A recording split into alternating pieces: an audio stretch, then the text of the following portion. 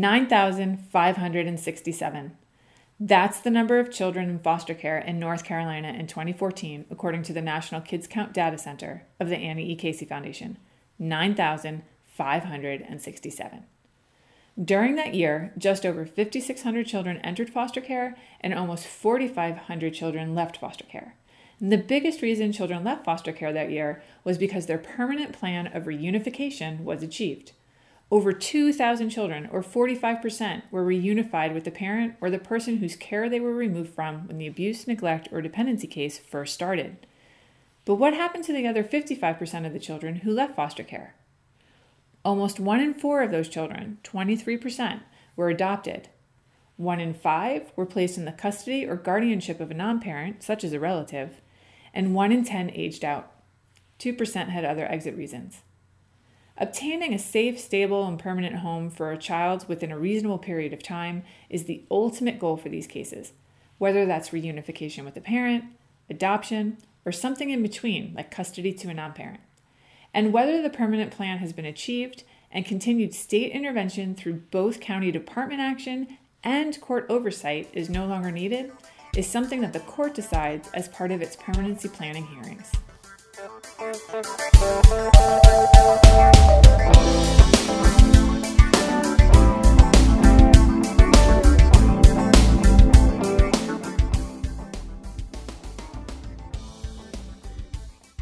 Welcome to Season 2 of Beyond the Bench, a podcast by the North Carolina Judicial College at the UNC School of Government.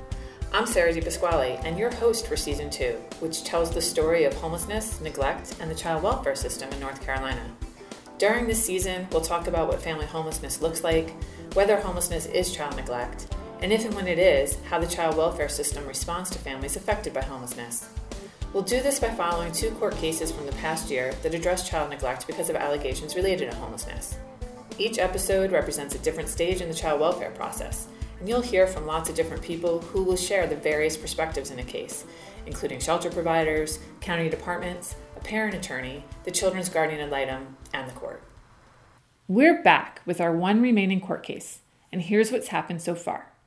The 3 children, who were 2, 3, and 5 when the case first started, were adjudicated by the court as neglected juveniles because they lacked proper care and supervision from their parents, and they lived in an environment that was injurious to their welfare.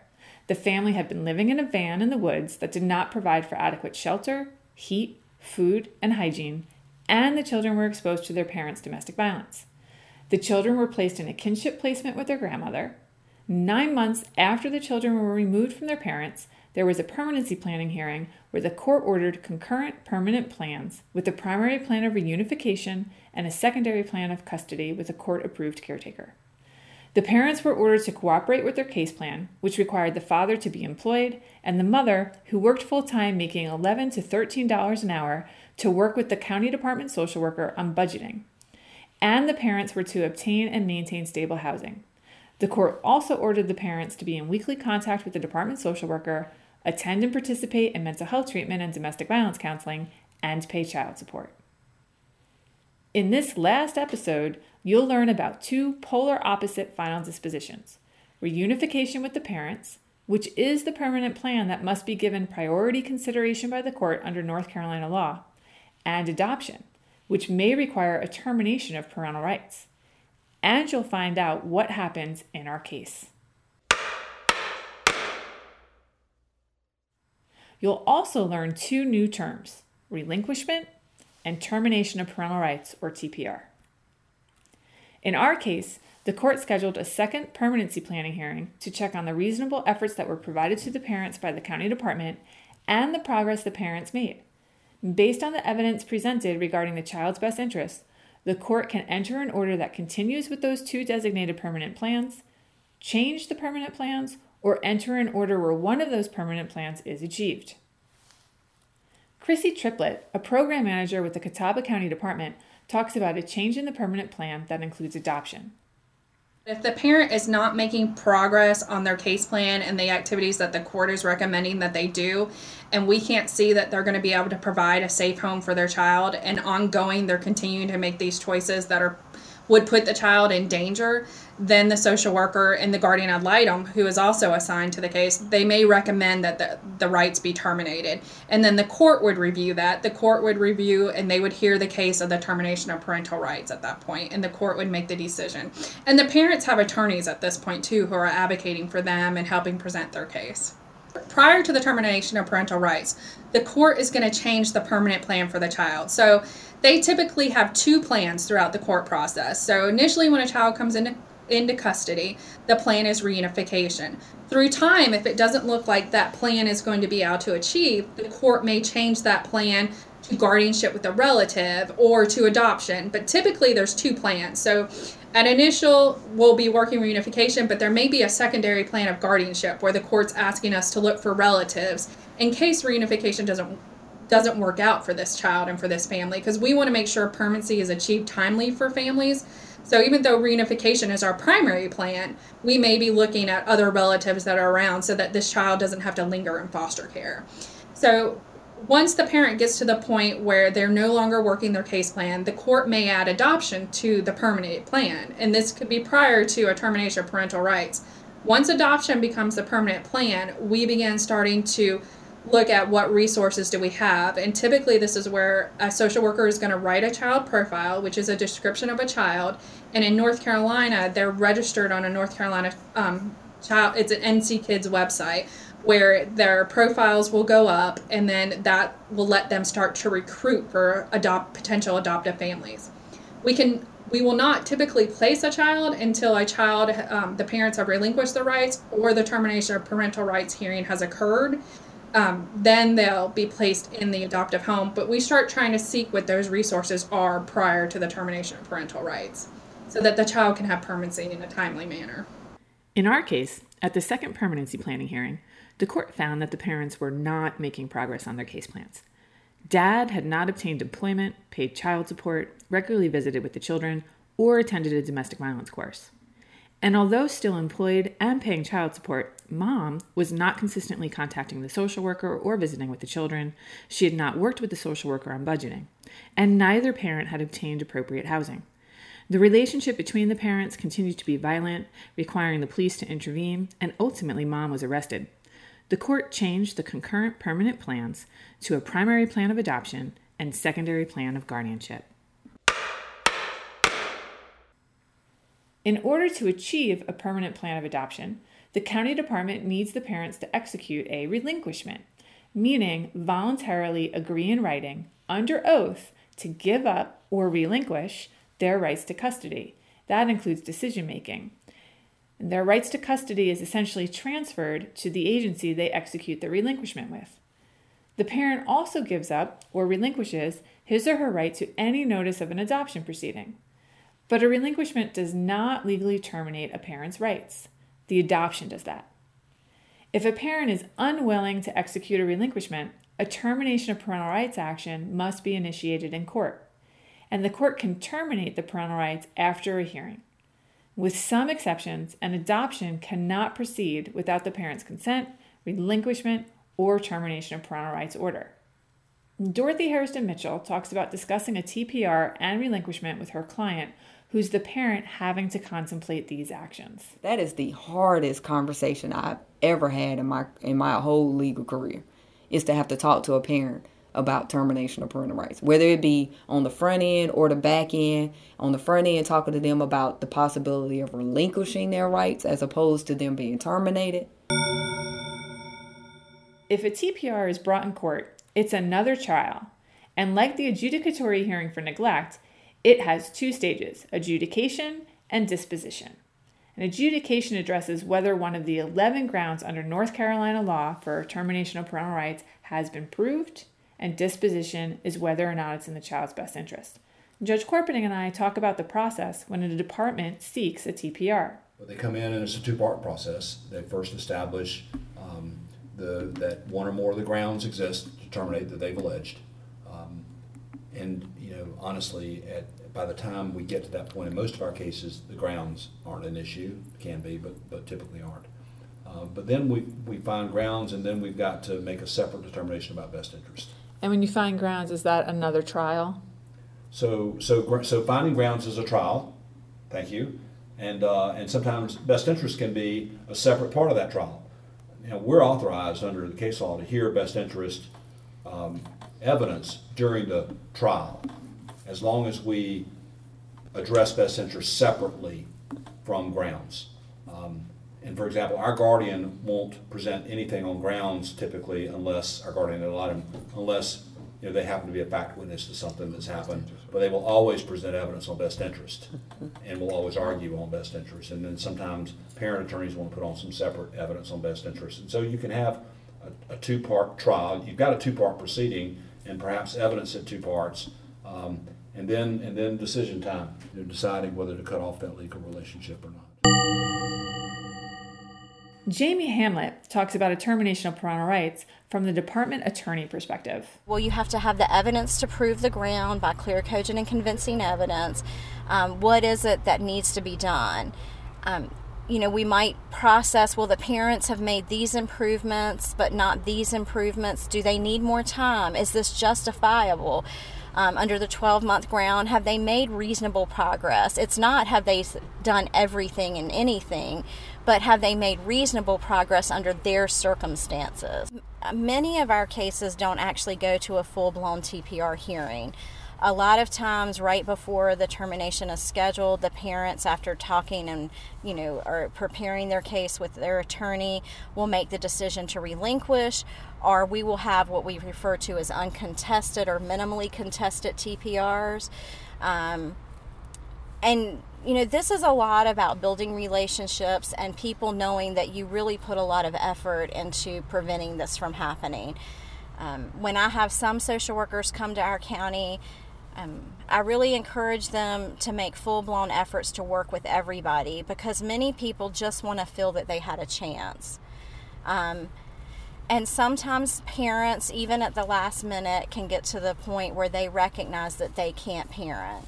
And so if a parent comes into a TPR hearing and they're willing to sign a relinquishment, we will generally continue the TPR hearing, accept the relinquishment. If they don't revoke during the revocation period, then we'll voluntarily dismiss the TPR.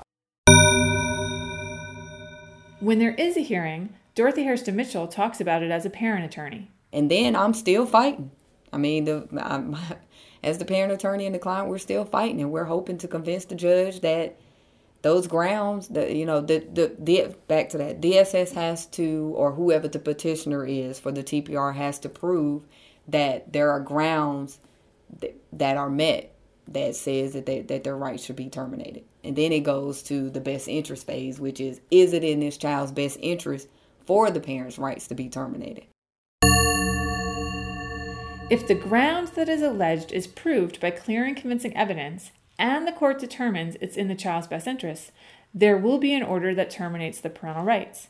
Dorothy Hairston Mitchell and Judge Seiler Mack each explains what a TPR means. Biologically, genetically, that is your child, but legally, they're not. And sometimes the light bulb doesn't go off until you realize, when I say terminate, when the court says termination, that means these children are uprooted and implanted in somebody else's family. While physically, you are still the parent, and I let them know that. Every other way, you are no longer the parent. So these children you may never see graduation, you may never go to see prom, you may never be invited to, and it may be when they age out that they down the road might want to go back and look for you. But legally, they have no connection to you. Judges Hartsfield, Corpening, and Seiler Mack talk about what it's like to decide a TPR. Termination is so hard because to me it's so permanent. It's so permanent. By the time we get to that point, my focus is on that child. Right. And what's forever going to look like for this child, and is forever going to look like waiting on mom forever to get clean, right. Or is forever going to look like permanence in a reasonable period of time. And that's true. That's what so that's how I get past that, because It's hard. some of our parents at termination stage are still working, but they're not, but they're spinning their wheels. Right. Okay. It's like they're burning rubber on the highway, and they're not moving down the road.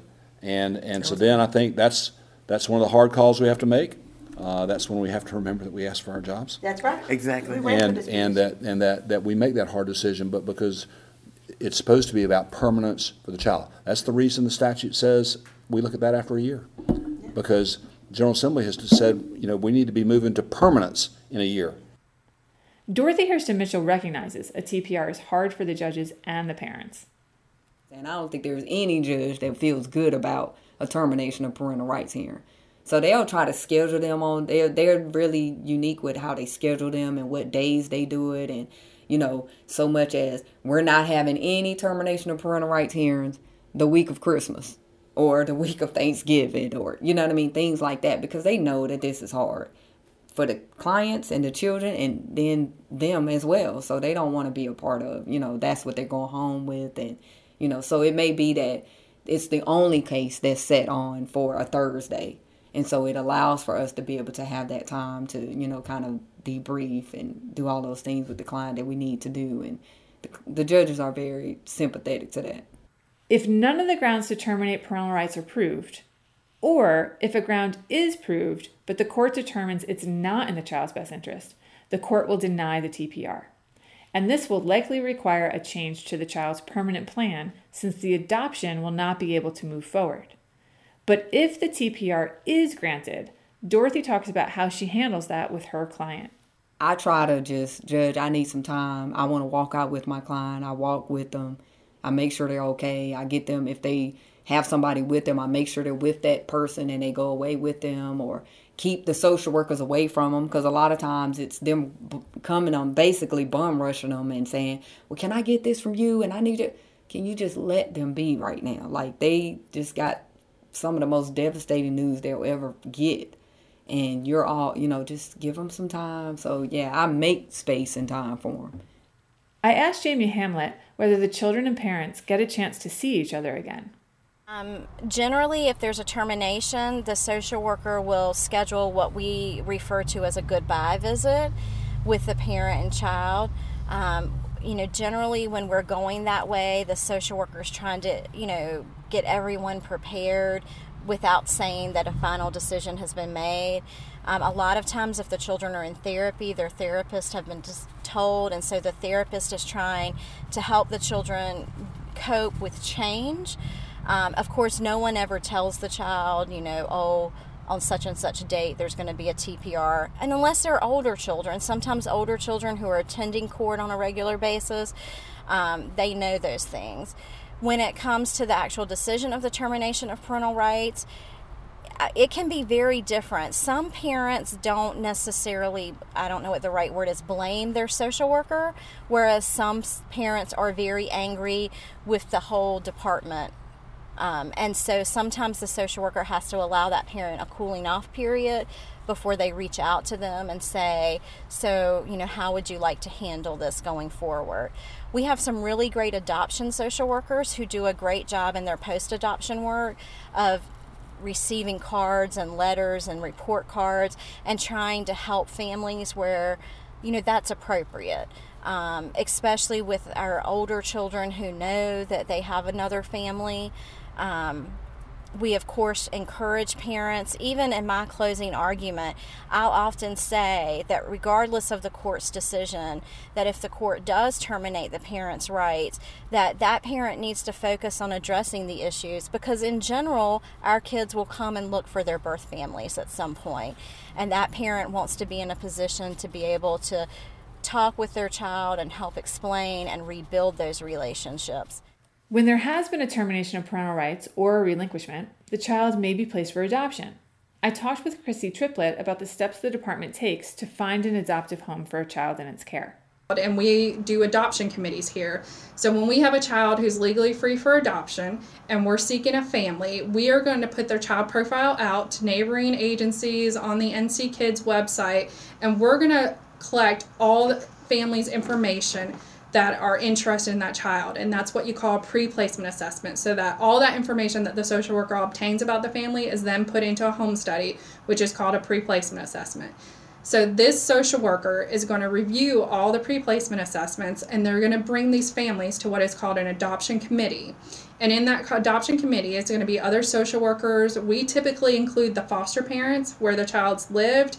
We include the guardian ad litem and any other people that may be significant in that child's life, such as a therapist. We've included grandparents. If the children are living with grandparents and the grandparents are no longer able to care for the children, we have them at the table when we're at an adoption committee.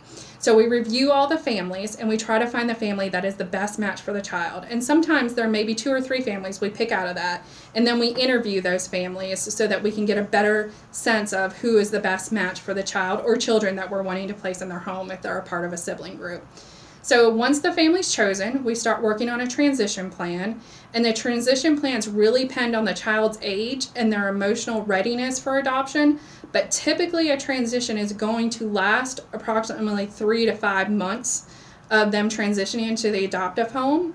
We do not even start filing adoption paperwork until the child has been in that home for 6 months. And then once the child's been with the adoptive family for 6 months, and we've worked intensively with that adoptive family on different areas of adoption competencies that we believe make long-term success for that family, then we look at filing what you call an adoption petition, and that starts the adoption process.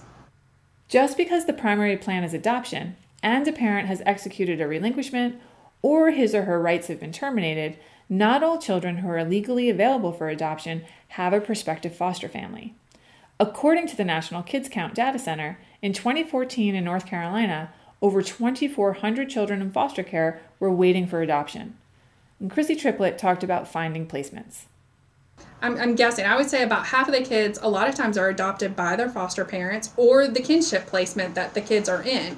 So our primary piece is to find children relatives that they can be adopted by if they're not able to live with their biological parents. So we have an entire kinship unit that works with these kinship families so that the child can stay with family.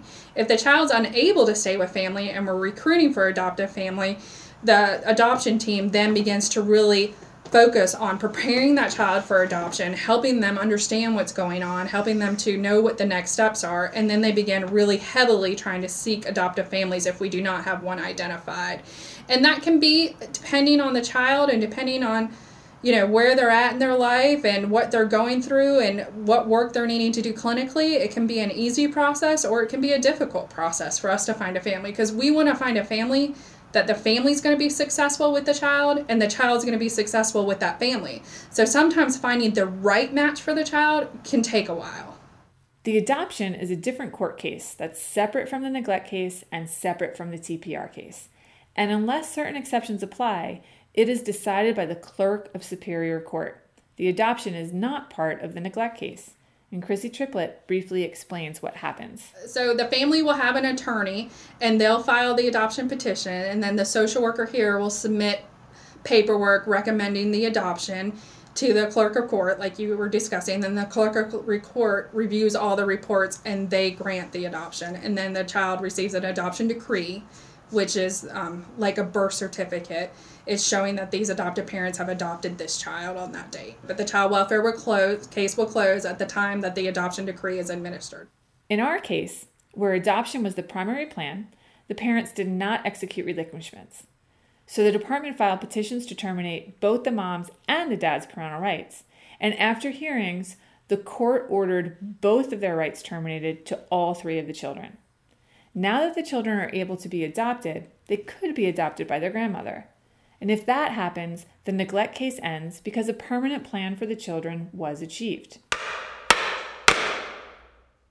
But what if the parents had made progress on their case plans and the children were part of the 45% of those children in 2014 who left foster care because they reunified with their parents? What's that look like? I asked Chrissy Triplett. So reunification is a great thing when it can happen. So when families are working through their plans and they're making choices that can provide safety for their child, we start working to what we call trial home placement. And this is where the child will then go back to the parents' home with the support of the social worker. So they're still going to maintain all of the agency supports. So trial home placements will typically last 3 to 6 months, and the court continues to review the case. And so we continue to support the family so that reunification can occur. And then when that goes successfully, which a majority of the time when we get to that point, it does go successfully, then the court will then close out their case. Dorothy Hairston Mitchell and I talk about trial placements, especially when everyone has agreed to a trial placement and is making a request to the court that it be ordered. So it's the client saying, okay, judge said I get to have my kids in trial placement. When are we going to pick them up?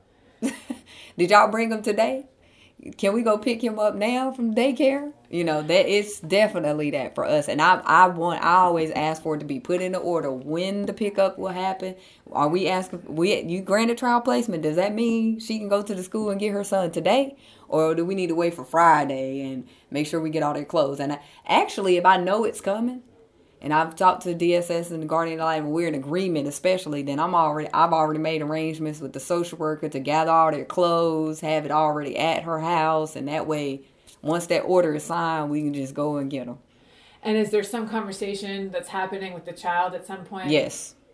It's got to be tricky though, right? Because you don't know if the judge is actually going to approve the trial placement. True. But, we'll have those conversations where we tell that child when we know for sure that it's not, and there's no issue that should be able to be presented to where the judge will have a concern about the trial placement.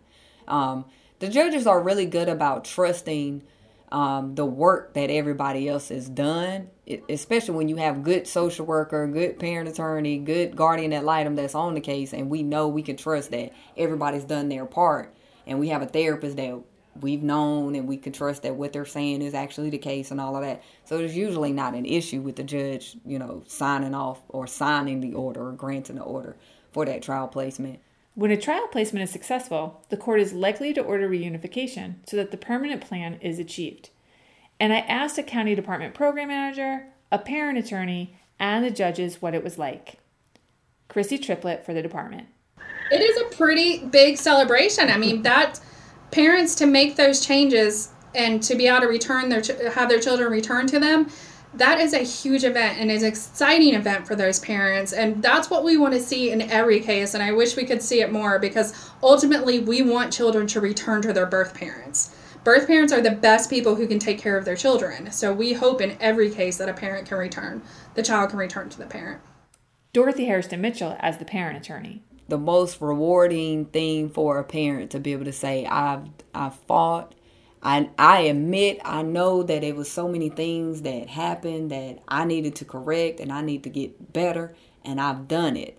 And now, what it looks like in court is we go to court and the judge grants the order that there is no need for any further reviews, that this parent has corrected all the conditions that led to removal. So the children, we've already been to court before and they've had a trial placement, and DSS and the guardian ad litem and everybody's monitored things in the home with the children, and everything's going great. And so we come to court and the judge says, the children are back legally in your custody, legal custody, physical custody granted to you. Everybody, and I'm always like, yay, and I make everybody stand up and clap for my client, and it's usually my client just crying, and now they're saying the best scenario is the client is able to acknowledge, yes, I know I was, and most of the time it's like, I was upset, I didn't like DSS, I didn't like this system, I didn't want to do anything that y'all asked me to do, but then I realized that I needed it, I needed the help, and I utilized the resources, and I'm so grateful that I've been able to do that, and I got my kids back, and so, yeah, it's the best thing. I make sure that we give time for that in the courtroom, because I want not only the client to feel what they should feel, but also have other parents that's in the audience and they are able to see, they are maybe be at the front end of a case and they're able to see that it can happen, that you're able to get it done and get your children back. Because most of them come in and they don't see that on the front end. They don't believe that. They can't even imagine that being a possibility. So it's good for them as well to see that. And then it's good for, other parent attorneys. It's good for the judge to feel like, okay, there are some cases where we can work through it, and this is what this system is really about.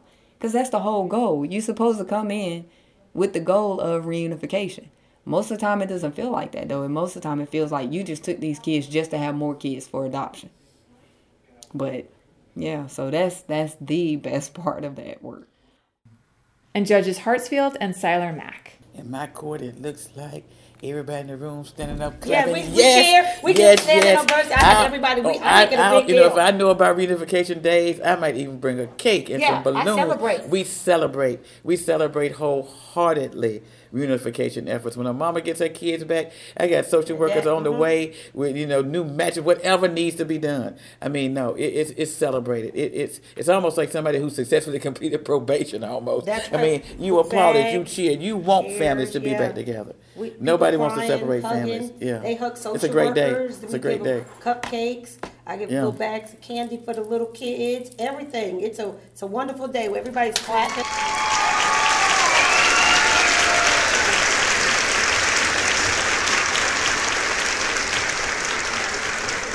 Thank you for listening.